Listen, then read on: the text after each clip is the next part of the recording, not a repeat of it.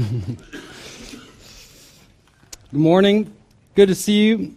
Before we begin with our worship service, let me go through a couple announcements. The first is that our youth are meeting tonight at the Brownlees after the evening service. If you are a woman in our church, there are several opportunities to gather for Bible studies and for circle gatherings, so look at the back of the bulletin for updated details on those things.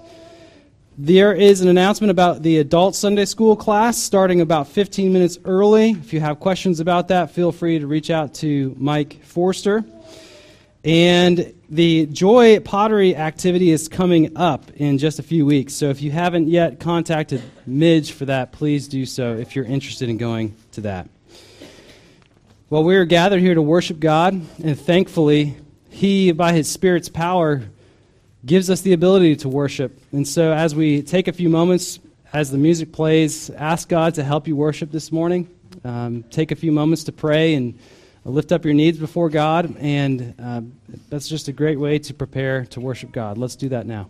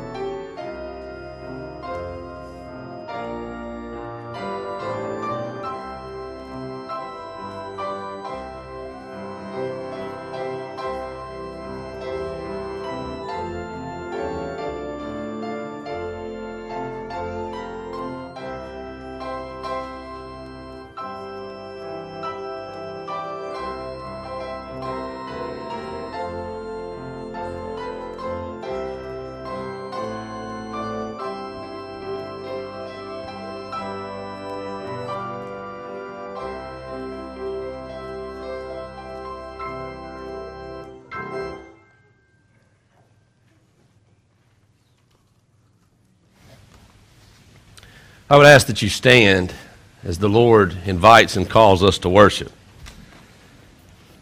Our call to worship this morning comes from Psalm 84, verses 1 through 4. How lovely are thy dwelling places, O Lord of hosts! My soul longed and even yearned for the courts of the Lord. My heart and my flesh sing for joy to the living God. The bird also has found a house, and the swallow a nest for herself, where she may lay her young. Even thine altars, O Lord of hosts, my King and my God. How blessed are those who dwell in thy house. They are ever praising thee. Please remain standing and join as we worship in song, hymn number 2.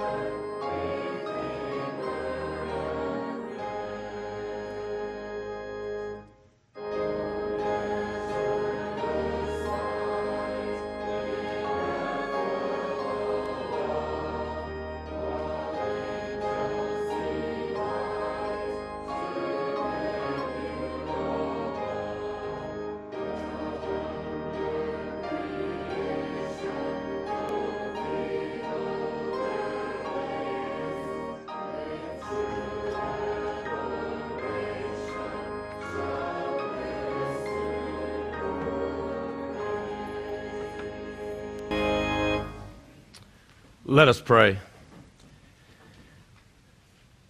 Our dear, most kind and gracious Heavenly Father, we come before you this morning giving you thanks for bringing us here at this place, at this designated time. And we pray, oh God, right now that we in our own hearts, admitting and confessing to you our sinful nature, our selfishness that tends to guide us in our daily lives. We pray, oh God, that at this time that we would resolve to focus, that we would resolve to be here for your glory, that we would open our minds and our hearts and our ears to song, that we would feel compelled to truly pray to the God of the universe, that we would hear the preaching and teaching of your word. I pray a special blessing upon Matt as he delivers today. We thank you for your work in the lives of those who you've called, those here before us today, in the past, and we pray for those in the future, that you would continue to work as you have, and through your Spirit, you would guide the words, that you would, again, open our hearts, that we would truly worship you as we seek rest today, in a day that is designated in which we find rest and hope in our eternal resurrection with you, that you have promised us. For you are worthy to be worshiped, for what you have done for us that we cannot do for ourselves. And dear God, at this time, we as a body of believers pray to you as you have taught your disciples to pray. Our Father, who art in heaven, hallowed be thy name. Thy kingdom come, thy will be done, on earth as it is in heaven. Give us this day our daily bread, and forgive us our debts as we forgive our debtors. Lead us not to temptation, but deliver us from evil. For thine is the kingdom, and the power, and the glory forever. Amen. At this time each week, we have an opportunity to collectively confess our faith, and as we have been doing in weeks past, the Apostles' Creed. And I ask you now, Christians, what is it that you believe? I believe in God the Father Almighty, maker of heaven and earth, and in Jesus Christ, his only Son, our Lord, who was conceived by the Holy Spirit, born of the Virgin Mary, suffered under Pontius Pilate, was crucified, dead, and buried. He descended into hell. The third day he rose again from the dead. He ascended into heaven and is seated at the right hand of God the Father Almighty. From there he will come to judge the living and the dead. I believe in the Holy Spirit, the Holy Catholic Church, the communion of saints, the forgiveness of sins, the resurrection of the body, and the life everlasting. Amen. You may be seated.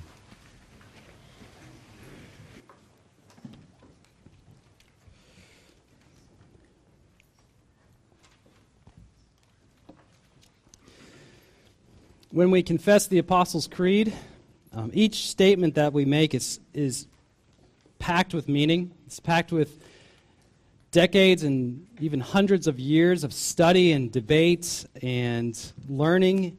And when we come across these three words, his only Son, we say we believe in God the Father Almighty, maker of heaven and earth, and in Jesus Christ, his only Son.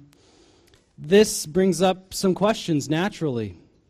We read in the Gospels when God says to Jesus, God the Father says to Jesus, "This is my beloved Son, with whom I am well pleased." We learn that God the Father is in an eternal relationship with God the Son. Jesus is eternally begotten of the Father, not created. There is a relationship there that has existed before all time and will exist for all eternity between the Father and the Son, and yet there is only one God. And so in this relationship, we see a glimpse of how God sees those who are united to Jesus by faith, how he sees you and me, which is that God is well pleased in those who put their trust and faith in Christ. So we can take a moment now to go in prayer before God, knowing that he delights in us through Jesus by the power of his Spirit. As we have this time in prayer, you can speak to God about whatever comes to your mind, whatever is on your heart.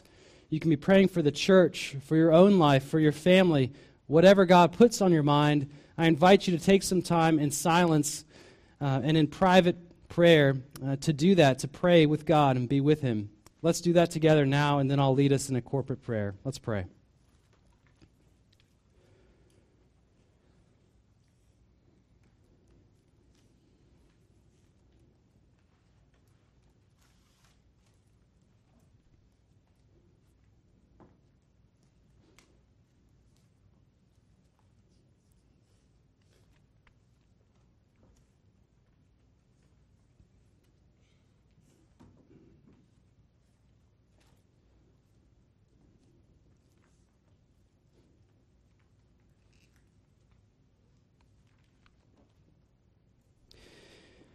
Dear Heavenly Father, we worship you this morning with all the energy that we can muster.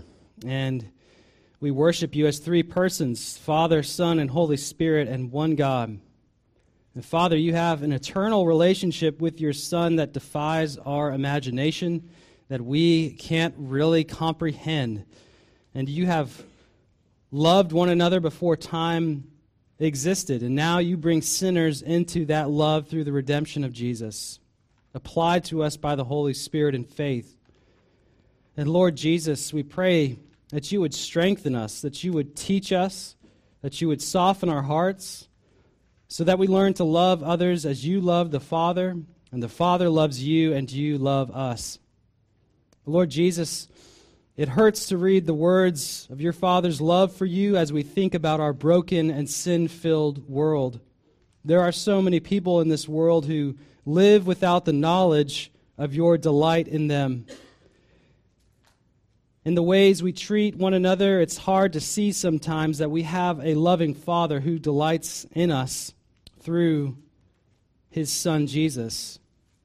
We need your love, God, and we need your Spirit's power to receive it and to believe it. But God, as we gather here for worship, we pray that you would lead us, Father, Son, and Spirit, that you would begin and again to show us how you love us and how you love giving us direction, your word, and a place to worship as your body. Lord, we learned recently of the death of Montavious Goss. God, this is a tragedy, and it should never happen. We pray, God, that you would have mercy on his family, on his mother, Tamika, on their friends, and on our community. Lord, you created Montavious, you formed him in his mother's womb, and he carried your image, Father. So again, we pray, have mercy. We pray that you would help that family raise the funds they need for a beautiful funeral service that reminds all who attend of the glory of Jesus and the hope of the resurrection. And Lord, we pray for encouragement here in this church. In suffering and struggle, you're refining each of us like gold, and the process is painful, it's hard. And as we follow you, we pray that you would help us not to be overwhelmed, but to trust you more and more, and to rely on you. We pray, God, that you would supply us and give us people to walk with us. That's one reason why you have given us the church, have formed your church body, is to support and encourage one another. We pray you would do that. God, we worship you this morning. We thank you for gathering us here. We thank you for your word and giving us opportunity to sit as your body and to receive your word again, to be encouraged and challenged. And by your Spirit's power, lead us in this. We pray all of this in Jesus' name and for his glory. Amen. We'll take up our morning tithes and offerings, and as we have received and continue to receive the grace of God in Christ, we give back through our money. And all things come from God as a blessing to us. So as you have been given to, I ask you to give in return back to God for his kingdom's sake. Let's do that now.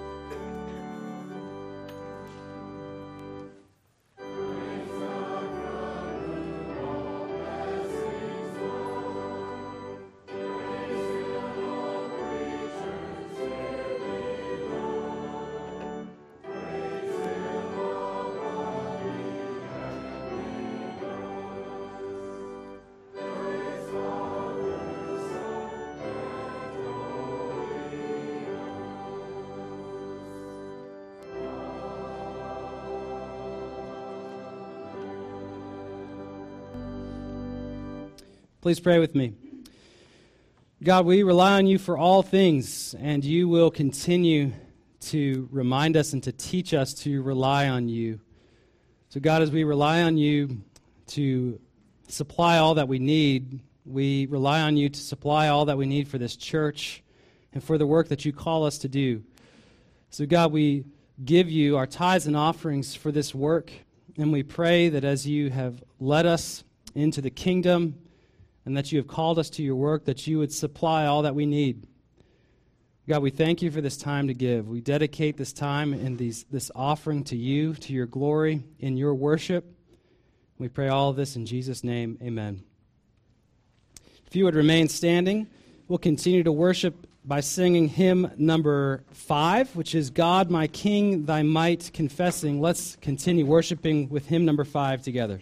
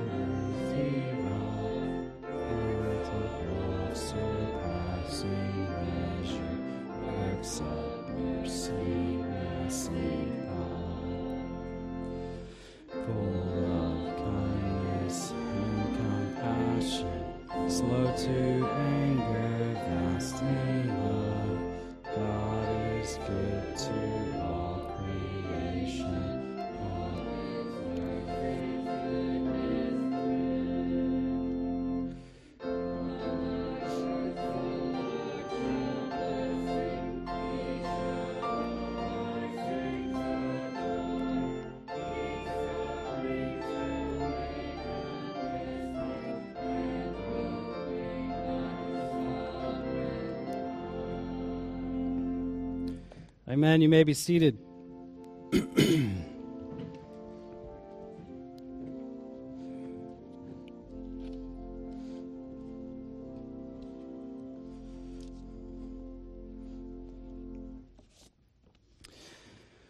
On Sunday mornings, I can only get text messages from my wife I can tell by the unique vibration, and she just told me that she's watching online because Lila is getting sick. But anyway, she said she can hear me singing, which is which might have been true all of these Sundays. So now I know that people are hearing me sing, and I don't know what to say about that. Okay, we are in Mark chapter 6, and I invite you to turn there to Mark chapter 6, verse 7. And we'll be reading through verse 30, actually. We see in this passage Jesus sending out the 12 apostles 2 by 2. And then we have the account of John the Baptist's murder and execution. And the way which Mark organizes his gospel is really unique and skillful. And we've seen already in Mark how he'll put two stories together for us to compare and contrast and look at the differences. And there's the fancy word for that is also juxtaposition. Mark likes to do that, as well as he likes to foreshadow things. He likes to give us hints of what's to come. And if you remember, way back in the beginning of Mark, we get one line about John the Baptist being arrested, and then we don't get any other information. So we're left wondering, what happened to John? We see all of Mark's skillful writing and organization here this morning in this passage. Let's read it together. Starting at verse 7. And he called the 12 and began to send them out 2 by 2, and gave them authority over the unclean spirits. He charged them to take nothing for their journey except a staff, no bread, no bag, no money in their belts, but to wear sandals and not put on 2 tunics. And he said to them, whenever you enter a house, stay there until you depart from there. And if any place will not receive you, and they will not listen to you, when you leave, shake off the dust that is on your feet as a testimony against them. So they went out and proclaimed that people should repent. And they cast out many demons and anointed with oil many who were sick and healed them. King Herod heard of it, for Jesus' name had become known. Some said John the Baptist has been raised from the dead. That is why these miraculous powers are at work in him. But others said he is Elijah, and others said he is a prophet like one of the prophets of old. But when Herod heard of it, he said, John, whom I beheaded, has been raised.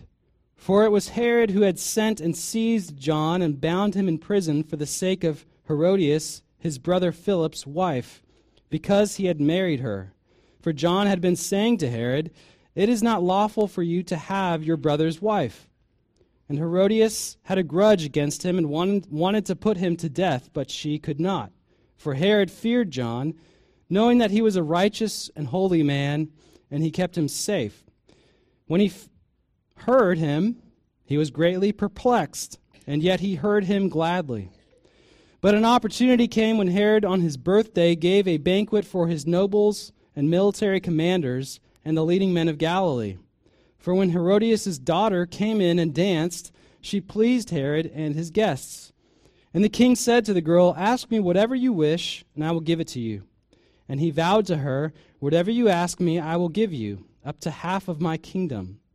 And she went out and said to her mother, for what should I ask? And she said, the head of John the Baptist.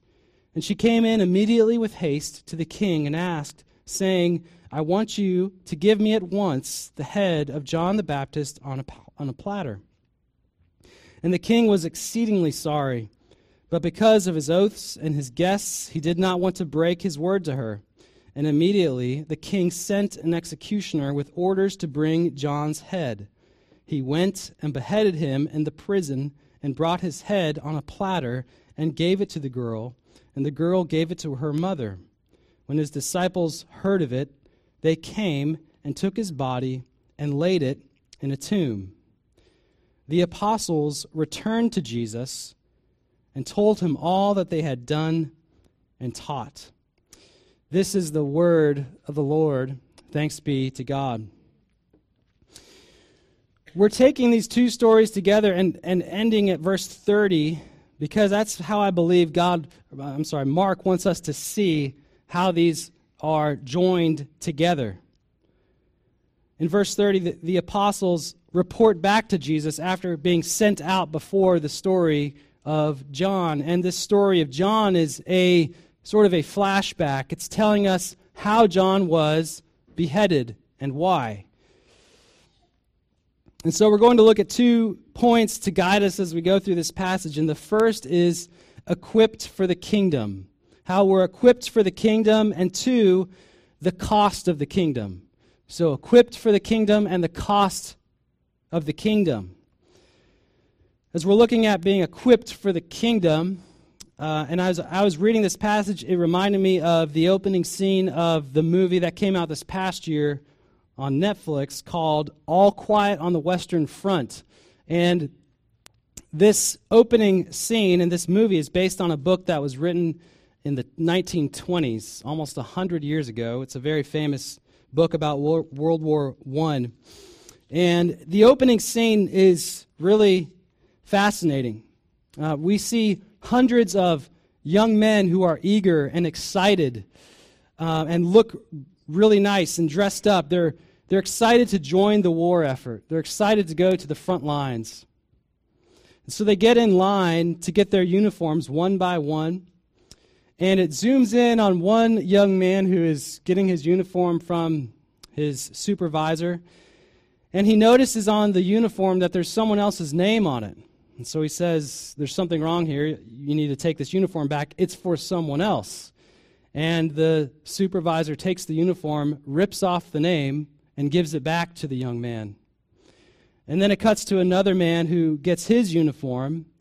He notices there's a bullet hole in the uniform and is simply confused at why he was getting a uniform with a bullet hole in it. The dread and the horror, the likely end of these young men is always present with the viewer. We know where this story is going. It's going to show us the death and the deaths of these young men. And so we see in the next scene truckloads of uniforms being dropped off that are bloody, that are torn up, that have all kinds of damage to them.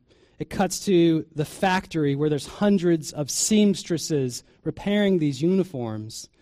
And the movie is showing us both these eager, young, inexperienced men who are excited to join the war effort, paired with this horror of what we know will come about for them. World War I, we know, had about 17 million people die in it. 4 million people died on the Western Front alone. And I think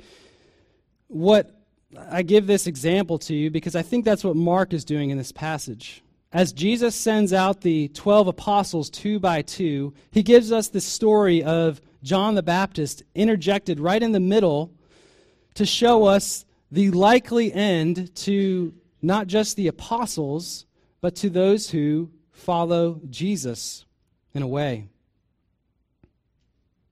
Jesus' apostles are probably eager. They're maybe even excited to do all these things that Jesus is giving them a power and authority to do. And yet, they're being sent out with a sober reality that following Jesus may cost them their very lives. In verses 7 to 13, we see this part of the passage with the apostles. Apostle means to be a sent one, to be sent. And based off of the information we have on Jesus' disciples up to this point, we should be concerned for them. They have not shown us their expertise. They have not shown us that they even understand Jesus' message or his identity. And yet Jesus is sending them out to do this incredible work by his Spirit's power.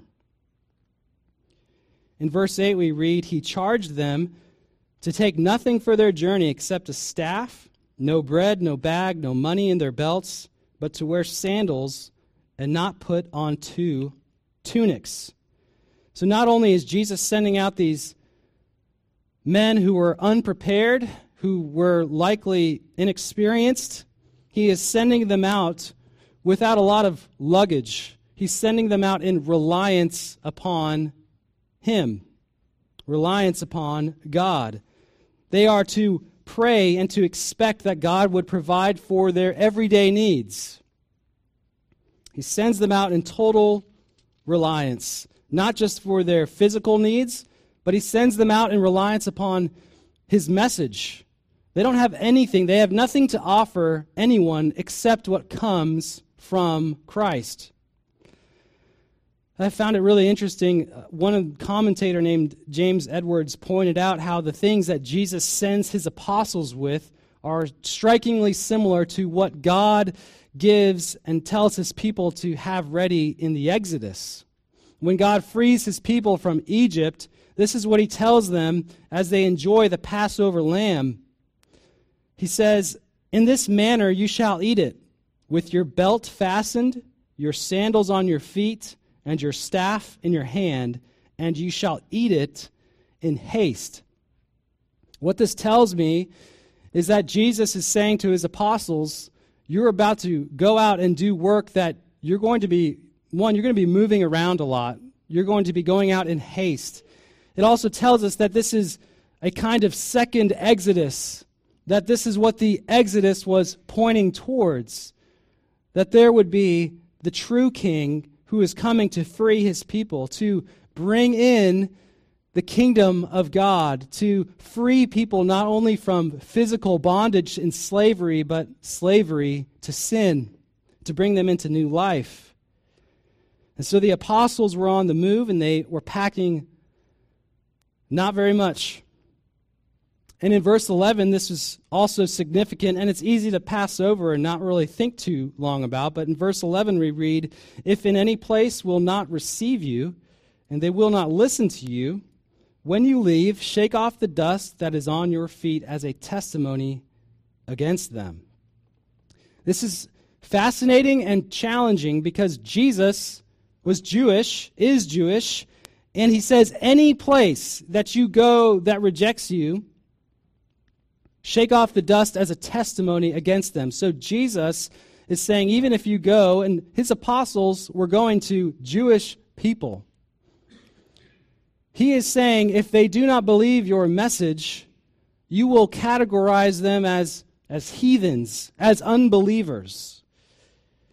And we read in Paul says in Romans, Paul says, not all who are descended from Israel belong to Israel. And so Jesus is beginning to show us that what matters and how you become part of God's kingdom is not through your birth, but it's through faith and repentance. And this is extraordinary for Jesus to be teaching. It would be unheard of for this to be the case. And this act of shaking off the dust wasn't an act of damnation, as if they're saying this household, this family is unable to be saved. To shake off the dust meant a warning to this family. It was a warning that if they continue in disbelief and in unrepentance, that this warning would come about, that they would meet the wrath of God. The message that the apostles went out with is really simple, which almost seems like we want more from Mark here. Like, what were they actually preaching and teaching about? Mark says that their message was to repent. And as we hear frequently, repent means to literally turn your back and to go in a new direction. So to repent means to turn your back on your sin and to follow God in obedience. And isn't it incredible how difficult that one word is? To repent. I'm almost 35 years old, and when I hear repentance come out of my own mouth and from my heart, and when I hear it from someone else, it is one of the most amazing things that God does in this life. When His Spirit works in us to bring about repentance, it is a gift. It is a work of God's Spirit. It's an act of worship and love to God. And so we read, they went out and proclaimed that people should repent. And they cast out many demons and anointed with oil many who were sick and healed them. Jesus equipped his apostles with his kingdom work. He equipped them for his kingdom work. And he hasn't stopped with just his apostles. But where they are sent out and when they are sent out, we get this story of John the Baptist, of course. This is where the momentum comes to a halt. The work of the kingdom comes with a cost. There is a cost of the kingdom, which is the second point. John is beheaded by Herod while in prison at the request of his wife, who had a grudge against John. John the Baptist criticized Herod for taking Herodias, his brother's wife, as his wife. John likely said that this was sinful, it was wrong, it was unwise. And no one likes to be told that what they're doing or what they've done is wrong. unless God in his common grace shows them their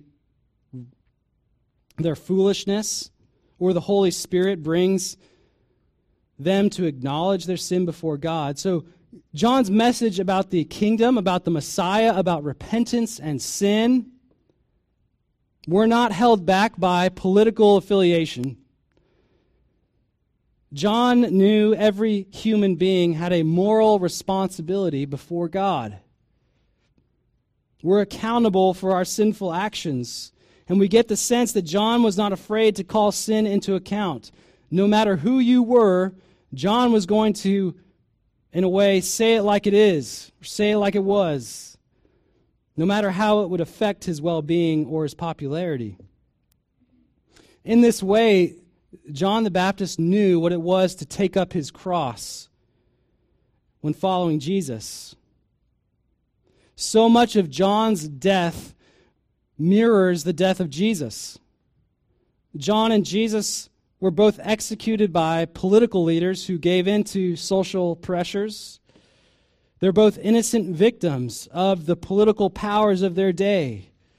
And Jesus says John is the greatest person ever born of a woman, and yet he meets one of the most horrible deaths that we can imagine. He's beheaded in prison because of a man's physical attraction to a woman at a party. John had his eyes fixed on what lay ahead. He knew that following the Messiah would be forfeiting his life. He served the king in the shadow of death. He had his eyes fixed on the cross. And his life would eventually point forward to the death of the only truly innocent one, which is Jesus, who was greater than he. And so Jesus sends his apostles out to do his kingdom work. He provides for them. He calls them to rely on him, not just for their physical needs, but for their spiritual needs. And he sends them out into the shadow of death. Today, I have two applications from this. Today, God sends his people out for his kingdom work in a similar way. He will provide for what you need, physically and spiritually, and he will grow in you and give you a heart that will grow in reliance upon him for everything. He'll give you the words to say, he'll provide for your needs. And he gives us this message of good news, which is to repent of our sin, to receive the forgiveness of God in Christ, bought by his blood on the cross. And God provides everything. He provides this message that we believe and share. He provides our good works. He provides our love. He provides repentance. He provides faith. And he calls us to rely on him for all these things. And so we see in this passage that we're to rely on God, that he's going to provide everything that we need. And yet, crucially, he provides us for what we need each day. The apostles are sent out not with what they need for the year ahead or for their whole work of ministry, but for what they need for that day, so that they grow in reliance and dependence on Christ. In a similar way, God provides us for what we need for today, not for the next year or for the next month or week. He provides you what you need physically, spiritually for today, to serve him, to persevere in suffering. And so to serve Jesus, to be a part of his kingdom, you are sent out to serve in the kingdom with clear eyes, with a clear vision, with a sobering reality that you're being sent out into the shadow of death. This message is for the church that Mark is writing to, right? So the Gospel of Mark was written to a particular group of people, to a church in time that was suffering for following Jesus, suffering in all kinds of different ways. But the message that Mark was writing to them is the same for us, that as we come to know Jesus, and as he sends us out, as he says in Matthew, go and make disciples of all nations. We read in John how Jesus prays for his people as they are in this world. He says, I do not ask that you take them out of the world, but that you keep them from the evil one. Jesus is sending out his people into this world. We are part of this world spreading the kingdom of God. And following Jesus means giving up our lives to him. The sobering reality of this passage is that our lives might be taken unjustly. They might be taken from us even randomly, it seems. John the Baptist was spared no dignity in his death. The only dignity he received was in his burial. And now we can ask, will we be beheaded one day for being Christian, for following Jesus? Probably not, but we never say never. We don't know what's going to happen. Suffering for Jesus, for those who live in the United States, comes in a lot of different ways. As we follow Christ and as we seek to be obedient to his word, we may lose our job, lose a close friend, lose our marriage, our comfort. God will continue to teach his people to have an open hand about the things that we want and even the things that we think we need. So as you rely on God, he will equip you for this life, for the life that he has for you, and he'll walk with you in the shadow of death. The greatness of John, again, was met with one of the most pitiful deaths. His head was paraded around on a platter as a prize, and soon Jesus would follow in John's steps. And his disciples and his followers after him. He would be given up by a government official. If you remember the story of how Jesus is given up to win the approval of his political subjects. Right? So Jesus is given away to be killed, to be murdered, and the guilty man is set free. Wise and innocent and powerful and loving Jesus is sent to die on a cross, to be hung naked on a wooden cross, to have nails driven through his arms and his feet. And he would do this out of love. He would be humiliated and shamed for you. And if Jesus would do this for you and for me, how could we not give him our lives? We know we're sinful people. We're prone to sin. We're prone to mistakes. We're prone to think that we don't have what we need to serve God. But as Jesus showed us with his apostles, they didn't have what they needed. They didn't have the experience or the expertise, and yet he provided everything that they needed as they relied on him. And now he calls you and me to rely on him today. In Proverbs chapter 17, we read that the crucible is for silver, and the furnace is for gold, and the Lord tests hearts. And in this proverb, we see how Jesus is in this business of not just saving people, but forming a heart in them that will persevere through suffering in service to him. So as you rely on him more and more, be assured that he is strengthening you even in suffering.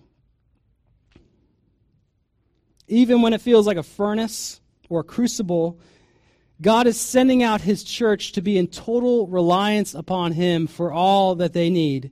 He is sending out his people into the valley of the shadow of death to look towards the cross. I want to read from 1 Peter chapter 4 to end. This is Peter's encouragement to the church, similar to the people that Mark is writing to. Peter says, "Beloved," and this is 1 Peter chapter 4, starting at verse 11. He says, "Beloved, do not be surprised at the fiery trial when it comes upon you to test you, as though something strange were happening to you. But rejoice insofar as you share Christ's sufferings, that you may also rejoice and be glad when his glory is revealed. If you are insulted for the name of Christ, you are blessed, because the Spirit of glory and of God rests upon you. Yet if anyone suffers as a Christian, let him not be ashamed, but let him glorify God in that name. For it is time for judgment to begin at the household of God, and if it begins with us, what will be the outcome for those who do not obey the gospel of God? Therefore let those who suffer according to God's will entrust their souls to a faithful Creator while doing good." Entrust your soul to Jesus this morning, today, this week. And rejoice and be faithful to him while doing good. Let's pray. God, it is great encouragement that you use people who don't have it all together, who are not the smartest people in the world, who are not equipped for the task as we often think we aren't. God, you use weak people. You use all people to serve you for your glory, to show just how much you love sinners, to show people how your kingdom is spreading and is at work. So God, as you send your people out this morning, we pray that you would grow in us hearts that rely on you, that we would not be ashamed when we rely on you, but that would be our natural reaction to living in this world. God, grow in us hearts of prayer, of asking for all that we need from you on a day-to-day basis. Lord, we ask that when we serve you, that we would not be surprised by suffering, but that we would see your hand in it as you refine our hearts, as you refine us for your work and for your glory. Lord, as you send us out into the shadow of death, would you make us courageous? Would you give us people to encourage us? Would you encourage us by your Spirit? Lord, we thank you for this passage. We thank you for all that you're doing in our lives and in the life of this church. And we pray you would be glorified in all that we say and do this morning in this worship service. We pray this in Jesus' name. Amen. I invite you to stand for our final hymn this morning in response to God's grace, his love for us. I invite you to stand to sing hymn number 30, which is Our God, Our Help in Ages Past. Let's stand and sing hymn 30.